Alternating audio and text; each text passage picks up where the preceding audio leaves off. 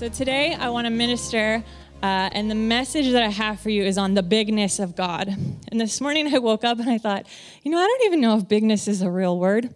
So I looked it up real quick, and the internet said it was. So we believe what the internet says. So it says that it was. So I just want to talk to you about the bigness of God and just His great majesty. And it's a very simple message, but Jesus is a really simple message. The gospel is a really simple message, and we can complicate it, but it always comes back to Jesus. So as simple as this message is, I do believe it's going to impact today. So the bigness of our God, He is beyond our realm of comprehension, beyond our realm of understanding. He knows every detail of your life. He knows every number of hair on your head. To me, okay, I'm a detail person.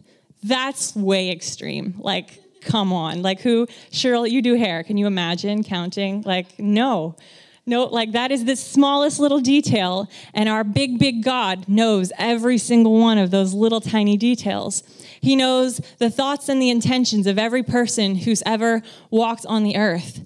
And yet He still cares about my cares, and He still cares about my intentions. So even though He's so big and so vast, and He knows the hairs on every single one of our heads, He cares individually, uniquely about each one of us.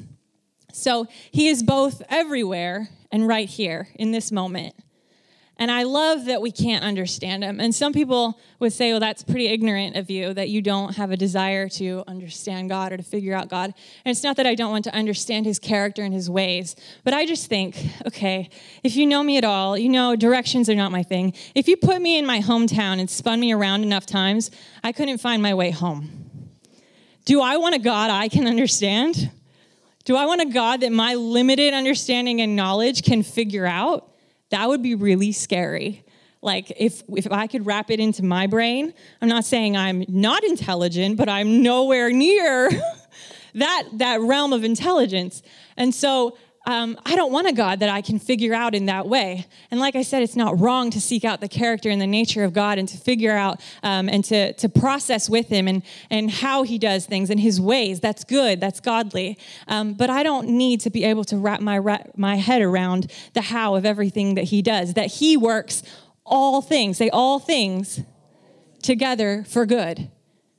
I'll never understand that. And I love that. I love that about God. So He is huge, He's massive, but how does He speak? In a still, small voice. So He's like this big enigma, and I love it. I love it about Him. So today I want to kind of zoom out, and I want to look from His perspective, from the perspective, as much as we can understand it or can tap into it, zoom out and look at a big, big, big God. So, I already said that. So I want to read a scripture over you, and I don't have the thing up there, so you just have to listen real close. If I read really fast, you just have to listen really fast. So I just want to read Psalm 139 just over every one of you. And it says, "You have searched me, Lord, and you know me. You know when I sit and when I rise. You perceive my thoughts from afar. You discern my going out and my lying down. You are familiar with all my ways. Before a word is on my tongue, Lord, you know it completely. You hem me in behind and before, and you lay your hand upon me. Such knowledge is too wonderful for me, too lofty for me to attain. Where can I go from your spirit? Where can I flee from your presence? If I go up to the heavens, you are there. If I make my bed in the depths, you are there. Even there your hand will guide me. Your right hand will hold me fast. If I say, surely darkness will hide me, and the light become night around me, even the darkness will not be dark to you. The night will shine like the day, for darkness is as light to you. For you created me in my inmost being. You knit me together in my mother's womb. I praise you because I am fearfully and wonderfully made. Your works are wonderful, I know that full well. My frame was not hidden from you when I was made in the secret place, when I was woven together in the depths of the earth. Your eyes saw my unformed body. All the days ordained for me were written in your book before one of them came to be. How precious are your thoughts towards me. How vast is the sum of them. Were I to count them, they would outnumber the grains of the sand. When I awake, I am still with you. He knows every single detail of our lives, and yet he still cares about them.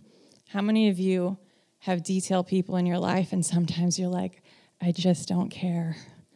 Like, that's too many details. He still cares about every single detail of our life from the time we were first conceived in our mother's womb up till now. He cares about our future. He cares about our past. So I just want us to look from that perspective of a big, big God who is bigger than our current. He's bigger than our present. He already has been behind us. He's already been ahead of us, and he still cares about every single detail.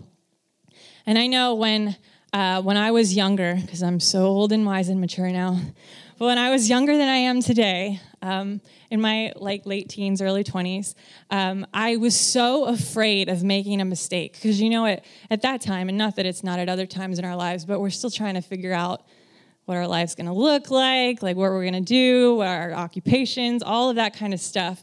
We're just figuring it out. And I remember I still was in that mode. And I think at that time, at that age, and like I said, it's not like you can't go through this later in your life, but it's so like I have to get it right or I'm going to mess it all up.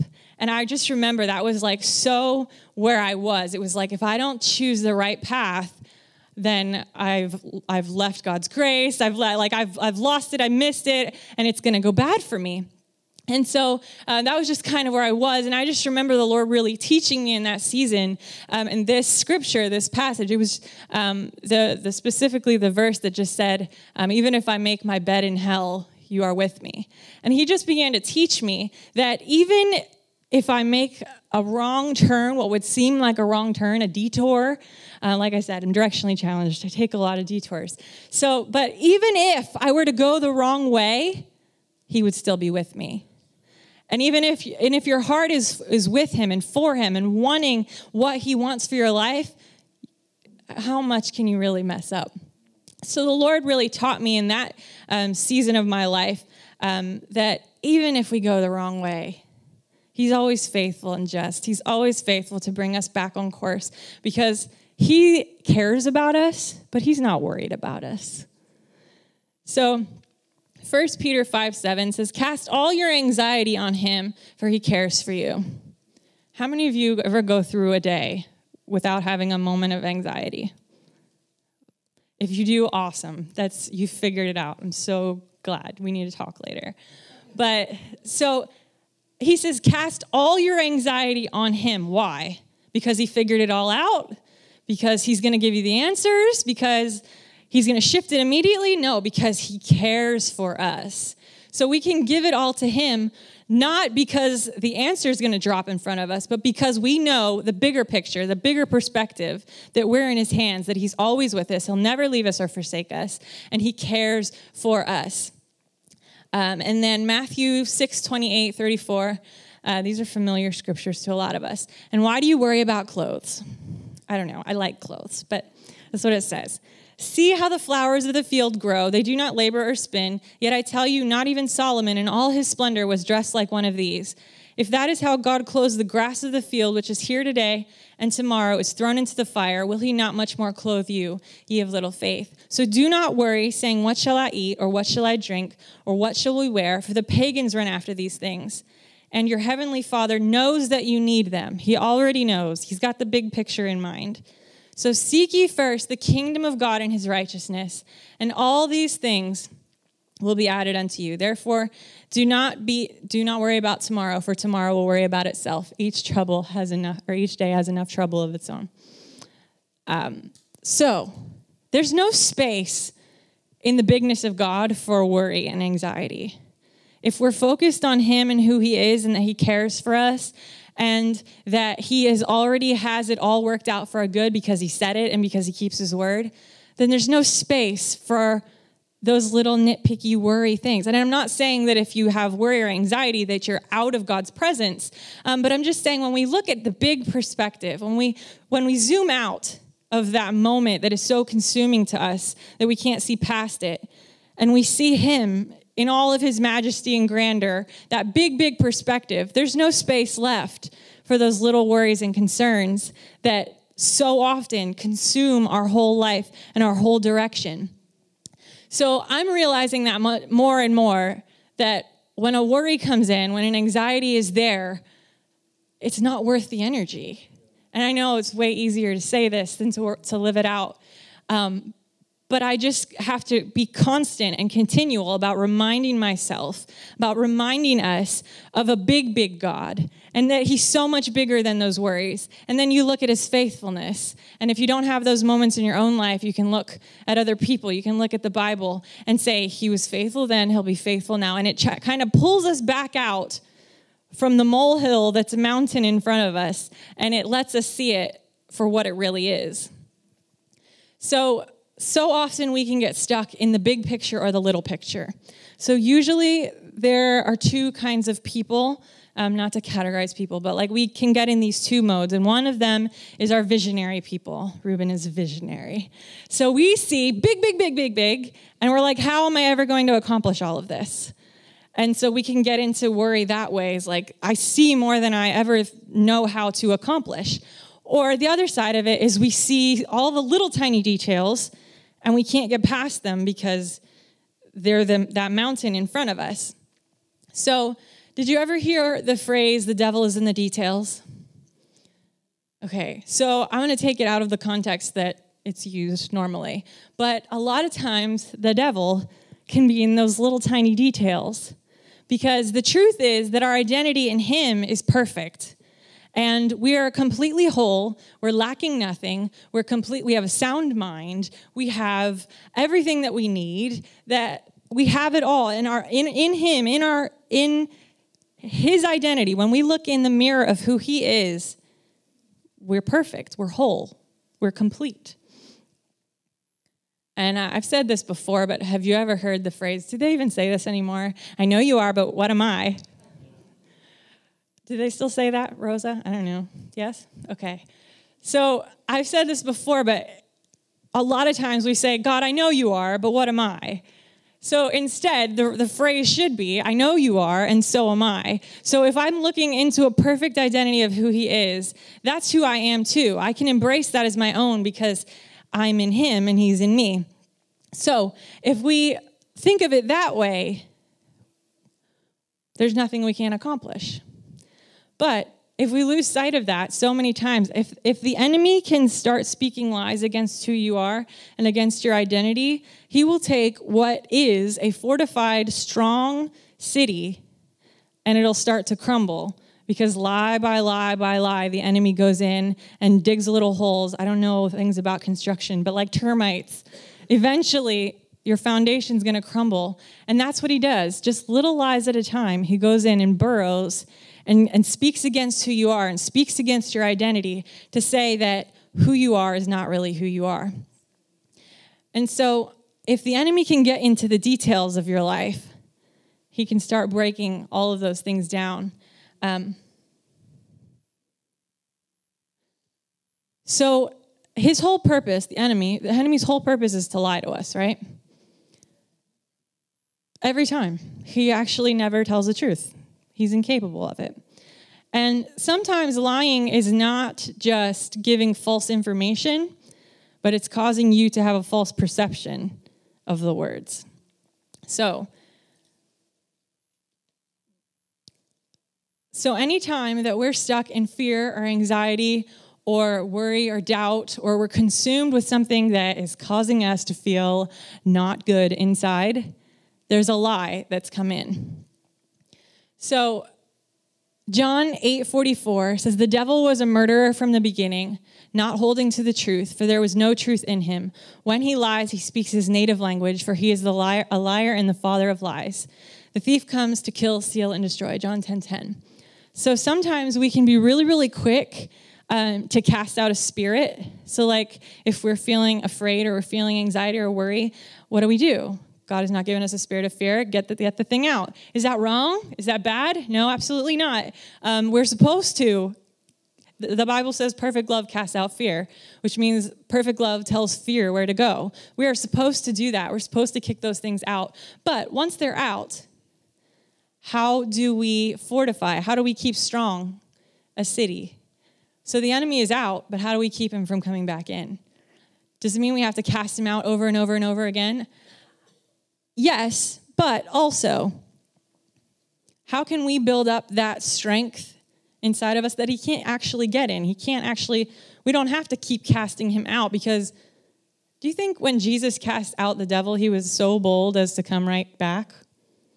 I just think there's some authority there that's going to keep him away. He's not going to want to come, like a mouse. Do you ever see a mouse get stuck in a trap and then they didn't get the whole way stuck? Do you think it's coming right back to the trap? No, it's not going to want to live through that. So sometimes we can be really quick to cast out a spirit, but sometimes it's actually a lie inside of us that we're believing that we just need to be aware of and invite truth in. And that's really powerful. So I started doing this in my life. If I'm feeling yucky, super technical term. If I'm feeling bad inside, how many of you know when you're feeling good, and how many of you know when you're feeling bad? Okay, if I'm feeling bad inside continually, I have decided that is not okay. That's not the person I was created to be, to feel bad. So if there's an anxiety, whatever it is, I might not know what it is. I'm a person that if I'm in emotional torment or chaos, I want to know what's going on. So I'll seek it out because I just don't have time for that. So I'll begin to ask the Lord, and I just began doing something, and I'll just go to the Lord and I say, God, is there a lie that I'm believing? And he's been so faithful just to point out those little things. And I think there might be a stigma, or it might seem a little scary to think that we've been believing a lie because it seems so true. But who knows the greater truth? He does. So I just began to go to him and say, God, is there a lie that I'm believing? And he just began to point it out. And this goes beyond just things within yourself. It could be anything. It could be, for example, there was a person that every time I thought or was around them, I just felt this uneasiness inside of me. And because that's not okay. Does it mean that that's the person's fault? Not necessarily. And a lot of times we do that and we say, I don't like being around that person because they make me feel like this. And so we can be really quick to say, something's wrong with that person. And not that, we create healthy boundaries and we can do things to manage our environment, but sometimes it might not actually be the other person. It might be a lie that we're believing about ourselves or about them. And so I just went to God and I said, God, is there a lie that I'm believing about this person? And God said, you don't believe that I know how to teach them because it didn't look the same as the way that he teaches me. And so he pointed that out. And now, does that mean instantly when I was around that person, it was okay? No. But now, when I feel those things, I can take control of my inner environment. I can take power over what those feelings that are inside of me. And I say, okay, God, I trust that you are the best teacher and that you know how to teach them. And I could release that to God. And that energy that I was using up that every time I was around that person, I don't need to waste that energy anymore. How many of you, your emotional space is important? If you're not in a good, healthy place emotionally, it drains your whole life. I don't have time for that. I just don't. And you don't either. I'm sure of it. We all have lots of things in our lives, in our days. How do you want to live in torment or do you want to live in peace? Peace. Everybody, please just tell me peace. Because if you're wanting to live in torment, we need another sermon. Okay. So we want to live in peace. So I just started to ask God, is there a lie that I'm believing? Just as simple as that. It doesn't mean you have to figure it out. You have to work through all the details because especially as processors, we can do that. Okay, was it when I said this word? Is that what made the emotion trigger? When I did this, when they said this? We don't have to go through all of that rigorous process of figuring it out. We can just say, God, is there a lie that I'm believing? And so if it's anything that is causing you to feel internal chaos or discomfort, just start asking the Lord, is there a lie that I'm believing? What is the source of this thing? Because if we can do that and go straight to him, the one who has the biggest perspective, we can save so much of our own energy trying to figure that out. Because the truth makes us free, right? So if we want to be free and we're believing lies, what do we want? We want the truth to come in and make us free from the inside out. So, for example, if you're repeatedly feeling like, if you just have this, like, you never feel like you're saying the right thing, you never feel like you're doing the right thing, like you'll leave a situation, you're like, I should have said something differently, I should have done something differently, I did the wrong thing, I'm always doing the wrong thing. If that's like a battle inside of you, like a consistent thing, could there be a lie that you're believing that's preventing you from accessing your sound mind? Or if you are just battling with anxiety and depression, and there's just these cycles that you're going through, could there be a lie somewhere that you're believing that's keeping you from abundant joy and abundant life and perfect love? So I think sometimes we just live life and we don't recognize these things are going on, and we just say, this is how it is. I just have to work through it. Life's not always perfect. And it doesn't mean you're going to always feel happy all the time.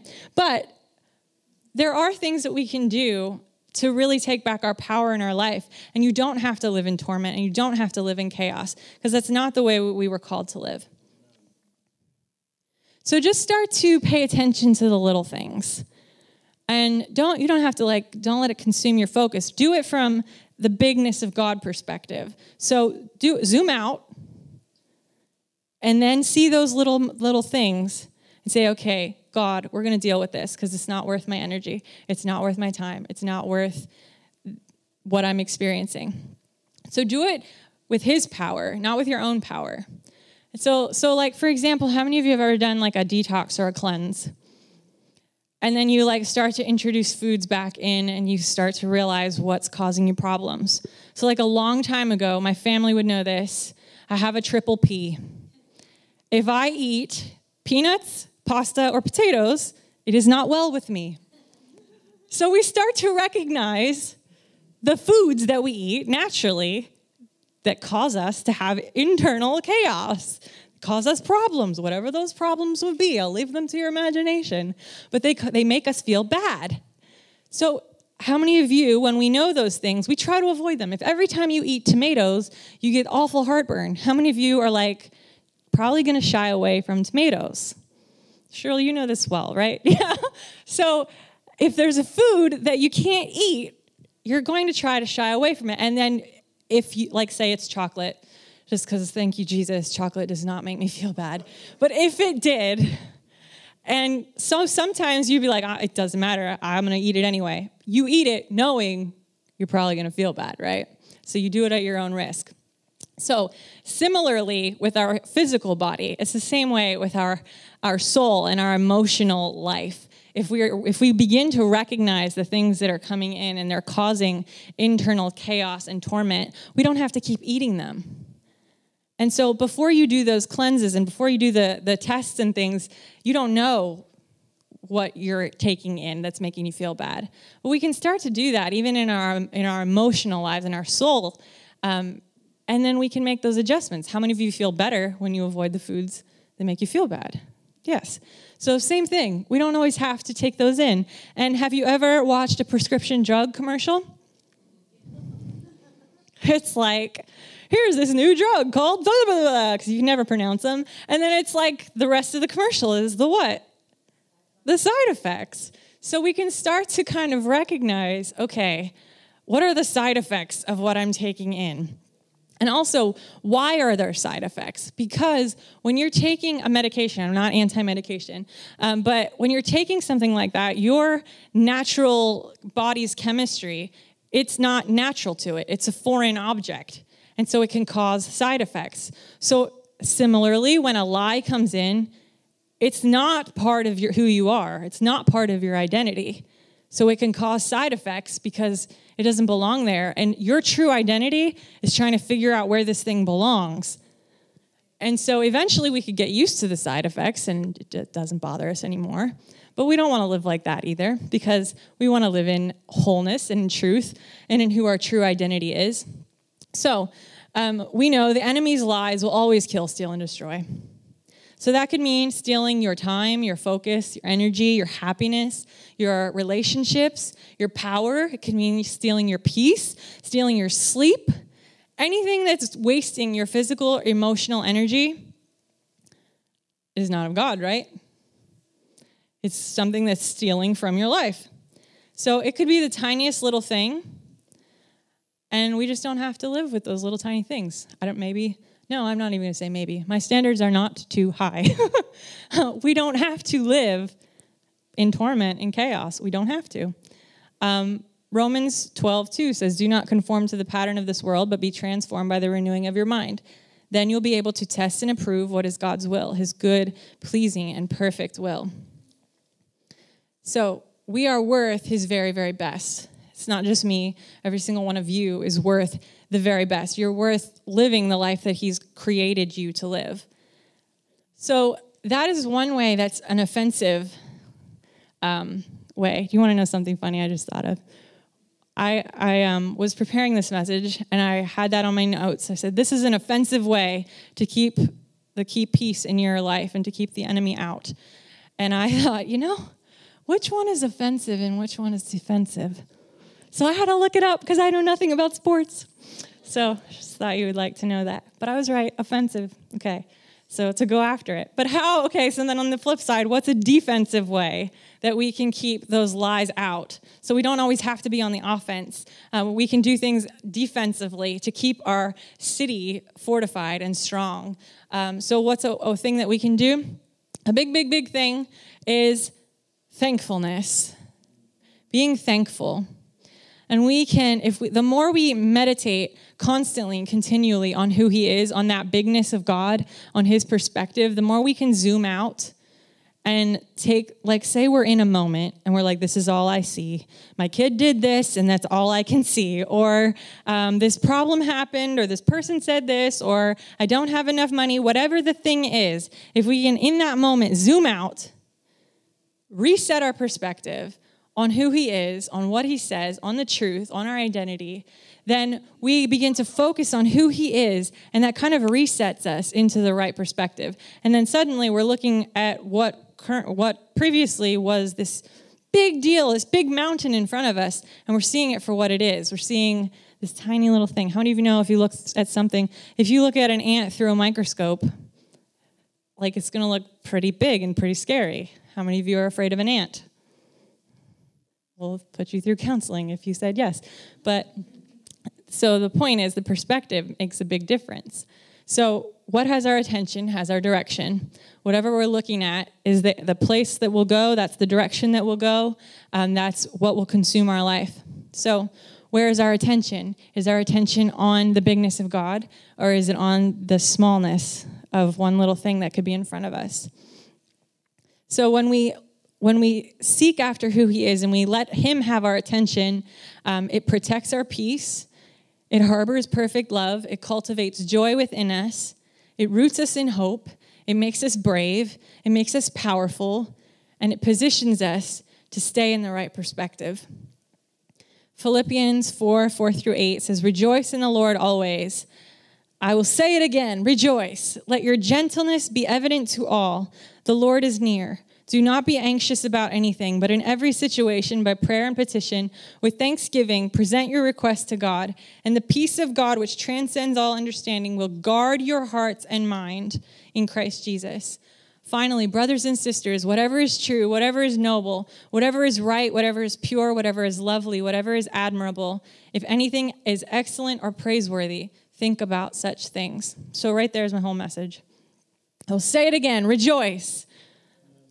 Okay, awesome. Didn't even mean it that way, but good job.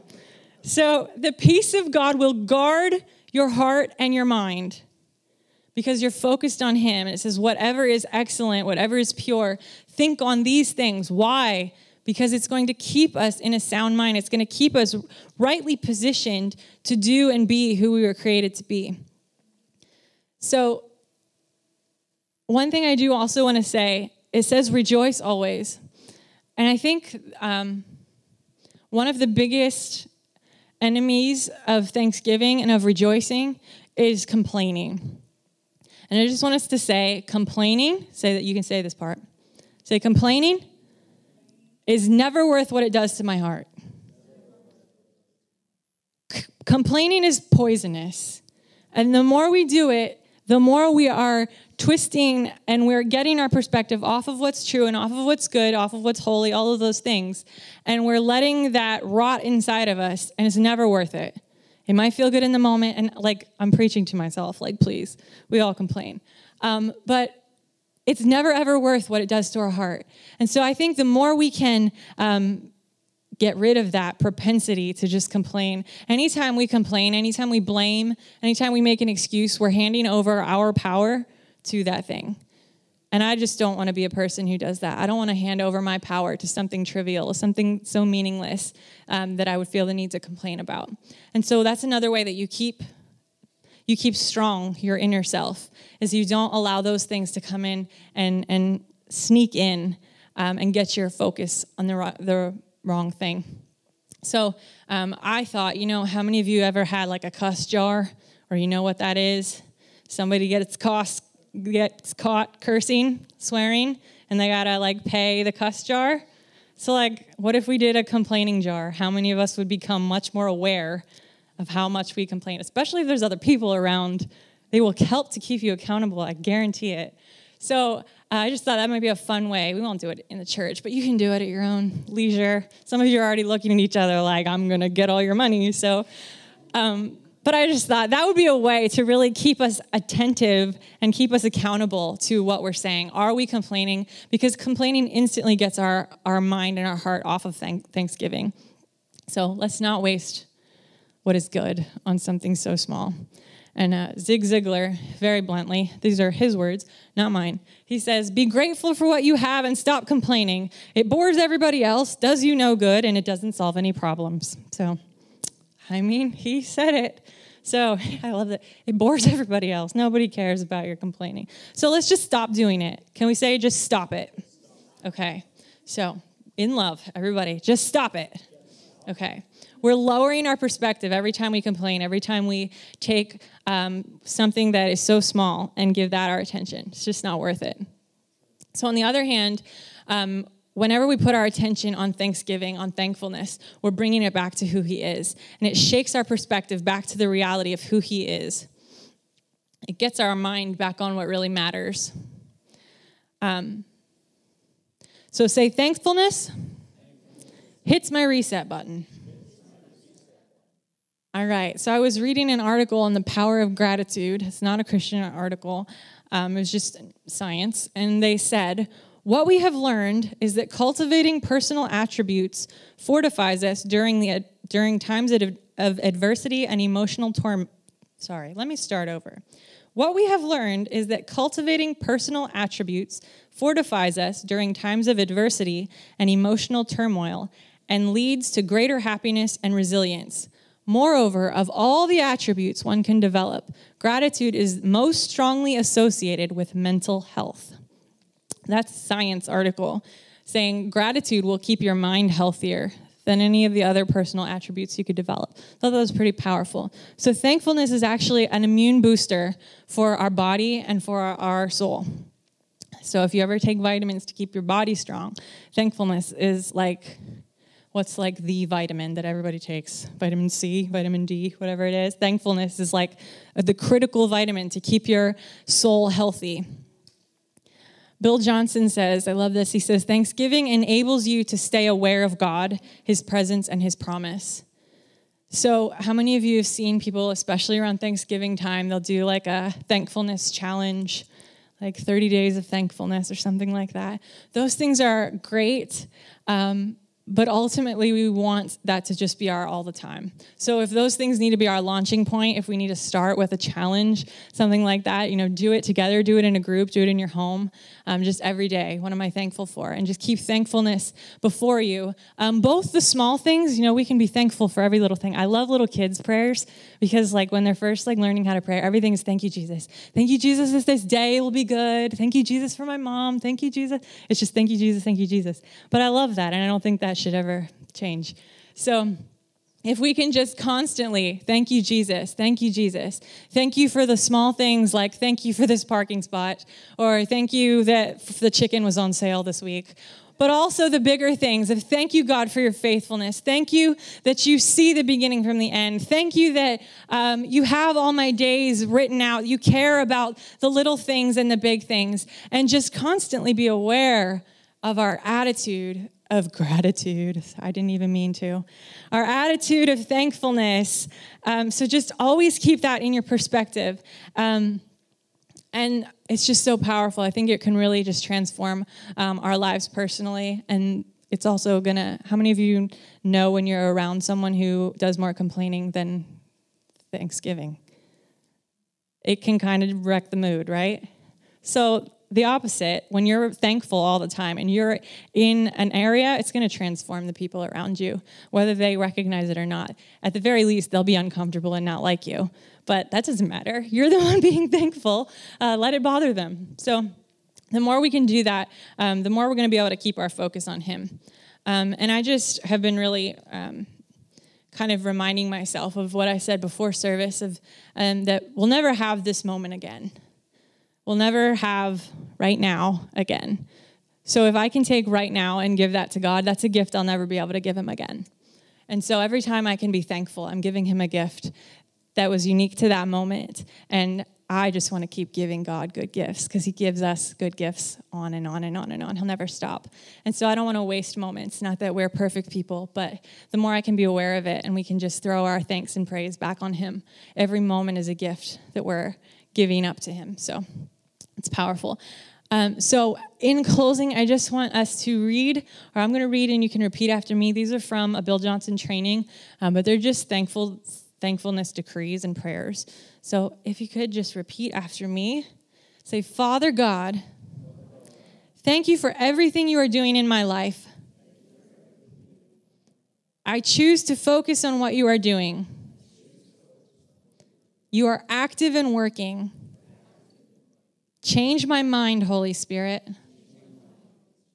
Help me to become much more mindful of all the good gifts you are giving me every single day. You are the giver of all good gifts. I thank you for your loving kindness and generosity towards me.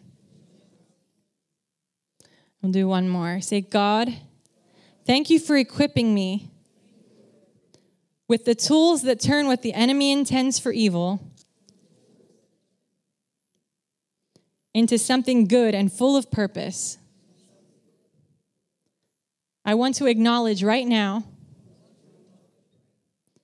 that you did not cause the difficult situation I am facing. And I choose to receive your grace to walk through it victoriously. Thank you for your love and commitment to me in every season. You are with me. You are for me. You are bringing me through. And you are arming me with a testimony of your faithfulness. So, Father, we just thank you today. God, we put our eyes on a big, big, big, big God perspective. Father, and I thank you that you're even going to teach us in your thankfulness. You're going to teach us in your ways of who you are and the care that you have for us, God, that you can be everywhere and right here, God, that you can care about the whole world and you can care about us. Father, I just thank you that as our eyes are focused on you, God, we're going to see the impossible. God, we're not going to be limited by those little things in front of us. We're not going to live in accepting worry and accepting anxiety. God, we're going to live to the standard of identity that you called us into. So God, I just thank you, Father, that you're bringing us up to another level in you. God, you're revealing every lie, God, and you're even releasing the truth that would make us free. So Father, we give you all thanks, all praise, all honor in Jesus' name. Amen.